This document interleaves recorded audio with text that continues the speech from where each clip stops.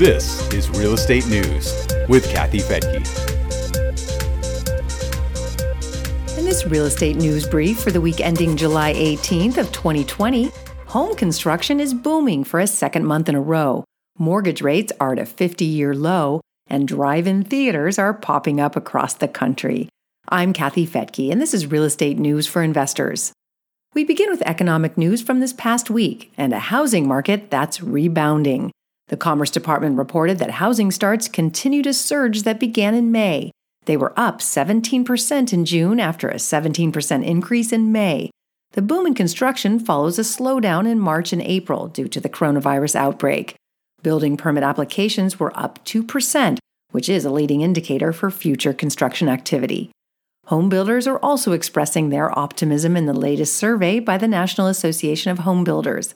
The association's monthly confidence index rose 14 points in July to a reading of 72. NAHB Chairman Chuck Fouke says builders are seeing strong traffic and lots of interest in new construction as existing home inventory remains lean. Index readings above 50 shows that confidence is improving. Consumers aren't just buying homes. The June report on retail sales shows a 7.5% increase. That follows a record high increase in May of 18%. Consumers are playing catch-up with their shopping lists after the reopening of businesses. There's concern that spikes in coronavirus cases may lead to a second round of shutdowns, though, which is already happening in California. Governor Gavin Newsom ordered the shutdowns of bars, indoor dining, movie theaters, museums, and in some higher-risk areas, gyms, indoor malls, hair salons, barbershops, churches, and non-essential office space.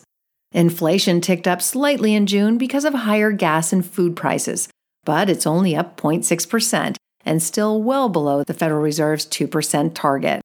MarketWatch says that overall rents were up 0.1% in June, which is the smallest increase in 9 years.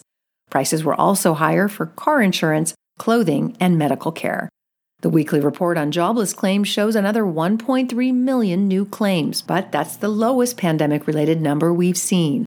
Continuing claims also fell by 422,000, bringing the total number to 17 million. The unemployment rate has dropped from 14.7% in April to 11.1% in June. The U.S. budget deficit has hit the $3 trillion mark through the month of June. The deficit for the month of June alone was $864 billion, according to the U.S. Treasury Department. To put that in perspective, the government's budget for the previous fiscal year was $984 billion. Budget officials are predicting the full year 2020 deficit will hit $3.7 trillion. One of the more exciting real estate stories making headlines is about mortgage rates. Average rates for the 30-year fixed-rate mortgage hit another record low and fell below 3% for the first time in 50 years. Freddie Mac says they dropped 5 basis points in the last week to an average of 2.9%. And in other news making headlines, more than half of the buyers making offers on Redfin in June ended up in a bidding war. Low mortgage rates are attracting more buyers to the market, but with too few homes to meet demand. So buyers are facing more competition. This is the second month in a row for the bidding war trend. Demand is also higher for single-family homes as people try to move away from apartments into homes that provide more stay-at-home space, both indoor and outdoor. The most competitive markets right now are Boston, where 72% of the offers ended up in a bidding war. San Diego and Salt Lake City are also seeing bidding wars in 63 to 65% of sales. Some of the least competitive metros are Miami, Chicago, and Las Vegas. But even in those areas, buyers are competing with other buyers in 32 to 39% of the deals. Airbnb CEO says business is rebounding and plans for an IPO are back on the table.